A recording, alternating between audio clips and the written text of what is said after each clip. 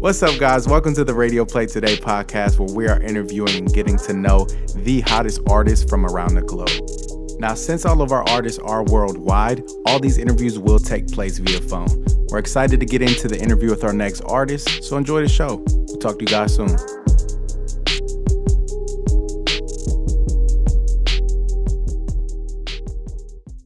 Radio Play Today, I have my friend Charles Berkhouse on the line. Charles, tell our listeners a little bit about where you're from and what you got going on. How you doing, Zach? Thanks for having me today. So my name's Charles Berkhouse. I'm actually from a small coal mining town near Pittsburgh called Westmoreland City, and I'm a dance music producer and slash DJ. That's awesome, man. What got you into producing dance music? Well, so I always loved electronic music, and when I was a kid, it's kind of dating myself. Battlestar Galactica, I used to watch that all the time. I'm a big sci-fi fan. Nice. And when they went into their club there, a lot of the music was this futuristic electronic music, and that's kind of how I got into it. I grew up listening to Kraftwerk, Pet Shop Boys, Erasure. And I was just really fascinated how through technology, you could get these awesome sounding songs, really cool. Yeah, it's pretty interesting, right? When you started making music, like how long was it between when you were watching these shows and when you actually started creating music? Oh my goodness. So I would say I was a kid, when I was a kid in elementary school all the way through high school, I really was into more or less playing trumpet and in band, that kind of thing. Mm-hmm. But it was really once I graduated that I started getting into the synthesizers and putting that stuff together. So that was kind of, dating myself here. It was the late 80s. And I was fortunate enough to have a little bit of money, and I bought an EMAX sampler. And that was a big deal. It was one of the first kind of devices that came out where you could actually, through an audio input, sample whatever sounds you wanted to. And that device also had a sequencer in it. So then you could kind of make patterns and so forth. And that's kind of how it all started. I would say I was probably in my later teens when I was doing that. That thing changed the game, though, huh? For sure. EMAX was it was the shiz, it was a pretty big deal, And then I also, I ended up getting another synthesizer after that, which was an Ensoniq ESQ1. And that had a bunch of different synthesis in it. And then this was when MIDI first came out. I don't know if you're familiar with that. It's MIDI, it's musical instrument digital interface. And through a cable system, in addressing, you would literally plug the devices into each other and give them an address, and you could you could talk from one instrument to the next, so you could do your whole production via the synthesizer that's driving a sequencer, Yeah, and just swap out the instruments. Sure, yeah. It's very similar to like the modular devices today, before it used to be the whole synthesizer that used to weigh about the size of an anchor, Yeah. Man, that's awesome. So you're a true electronic music OG. Oh, man, I love that stuff, man. And it's interesting, because I used to have all these synths and record in Cubase, and then, time advanced, obviously. And, basically with a computer now, you can have all the VSTs within it, already part of the software, if you will, really. You just map them through the software, and the synthesis and that kind of thing is done right within the computer itself. So, you kind of went to the days from recording into a computer and producing it to basically now everything's done within one unit. That's pretty fascinating. Even nowadays with an iPad, you can use GarageBand or that kind of thing, It's pretty insane how quick the technology just keeps advancing. It's like you said, you used to walk around with an anchor, and, you couldn't even walk around with it. You probably had to have 10 people help you get it to your house, and now you can produce on your phone if you want to. It's pretty crazy. It's pretty insane. So what do you use to produce now? Do you still have your synths? Are you primarily working with like a Pro Tools, a Logic? Like, give us some cheat codes.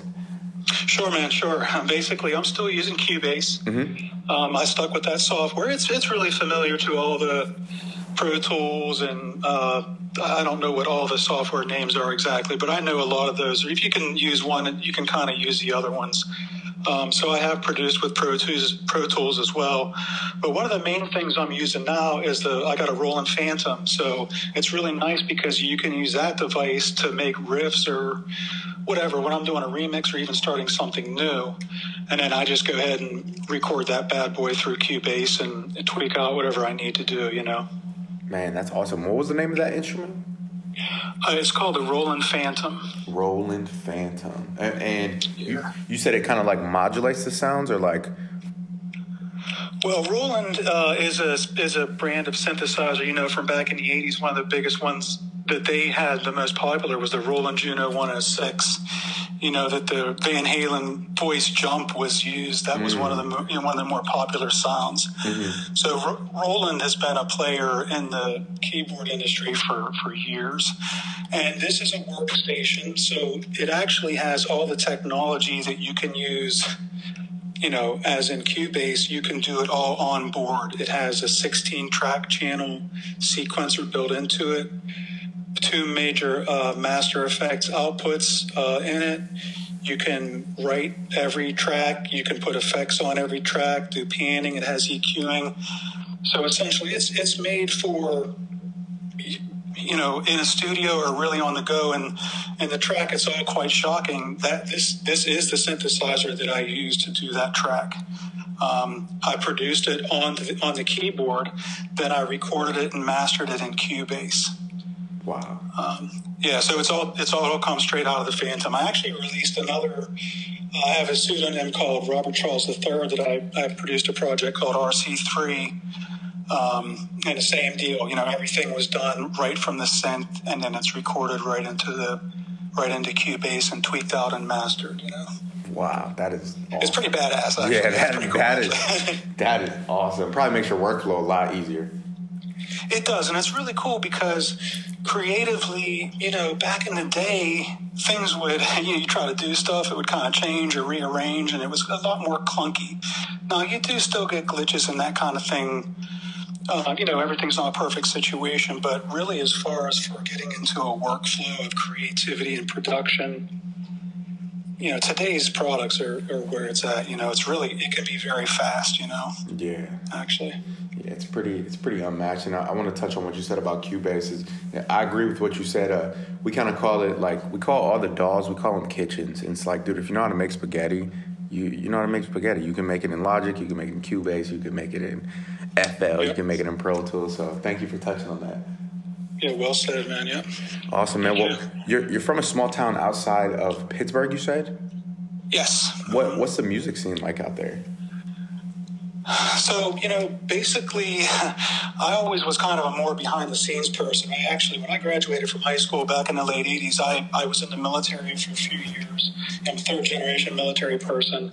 And then I actually moved to Harrisburg and lived out there for 30 years. You know, I basically just came back here to Pittsburgh. Mm-hmm. And right now, I found there's a club downtown called Tiki Lounge, and every Tuesday they have an event called Two Step Tuesdays where it's UK and house garage, like European dance stuff. So it's actually really cool. Now it's kind of weird right now with this whole COVID thing and people, you know, a little bit funny about going outside or those kind of things. But it's pretty cool, you know. And again, I'm going from behind the scenes, so mainly what my role was most of this time doing production was doing products and just releasing them. I never really went to be more of a performer or a, you know, up on a stage person. Mm-hmm. And that's kind of where I'm at now. I'm kind of trying to make my move to, you know, doing more live things. I kind of took my productions and working them into more of a DJ set. And I'm actually had my first live thing on January 4th at the Tiki Lounge at 10 p.m. in Pittsburgh. So I'm really excited about that, to have a venue to actually, you know, do all my own original stuff. So I'm really excited about that. Man, that's so exciting. This is going to be your first one? Yeah, literally my first one. So yeah, congratulations, man. What was the moment where you were like, you know what, I'm not being behind the scenes no more. I'm going to go live? You know, so, right now I think we have a society where people are holding themselves to, jobs that maybe they don't want to be in. I watch a lot of Jordan Peterson, a lot of different awakening things. And I say like 80% of the people are not really happy in their own jobs. And basically where I'm at in my life now, I don't really have a lot of responsibilities. So initially I was trying to get into engineering with building automation. Basically most of my life after the military, I did, my job was called building automation, which basically that's putting controllers on heating and cooling equipment on large facilities and that kind of thing. Anyway, so I was going to get into engineering with that. And I thought, why am I doing that when, I can just take a risk and try to get myself out there? And, I'd much rather take a risk with myself now, because music is where my heart is. It's what I feel it. And I think right now it's really important for people to take a risk and do what's in your heart. You got to do what feels right. Try to be as authentic as you can with your life. You know what I mean? And that's kind of where I'm at. 100%. I'm really happy for you that you did that, man, because I truly believe it all is always going to lead you back to that anyway. So, you might have been like 90 and be like, all right, I'm gonna go do some live shows now. You know what I mean? It's exactly right. You're always being guided towards what you're actually supposed to be doing, and I'm happy that you listen to that, because your music's amazing, man. Thank you, man. Thanks. Yeah. Really appreciate that. For sure, man. For sure. This has been really pleasant, and like I said, I love electronic music as well. I'm one of the only people at the studio who just loves electronic music. So when I heard yours, typically we have a lot of beginner artists, but yours, I was like, dude, this is fire. This is actually fire. So thank you for putting it out, bro. Wow, thanks, dude. I appreciate that. I took, I was in band, like I said, growing up, and I also took theory and harmony. I was in choir, and I like making a sound that you can feel, a song that you can feel, and also has a symphonic type of arrangement, you know what I mean? Because I feel it's very uplifting, Mm-hmm. And that's what I love to do, man. I love it. I love this shit. That's awesome, man. That's awesome, man. Well, I could sit here and talk about this with you all freaking day. We're already at about 12 minutes. Typically, we cut at 10, but I do want to ask you a final question before we go our separate ways, and that is, man, you got a lot of confidence. You've been through a lot, and you've already had a lot of realizations, and it sounds like you're on your path. What would you say to an artist who maybe is still working that construction job or something just to pay the bills, just for one more year or whatever? What would you say to them in order to help them feel more confident in themselves? You know what? There's always one more year. There's always one more thing. You know what? Just go for it. Because if you wait one more year, think what could have happened in those 12 months. You know what I mean? Yeah. Jettison yourself forward. You got to believe in yourself.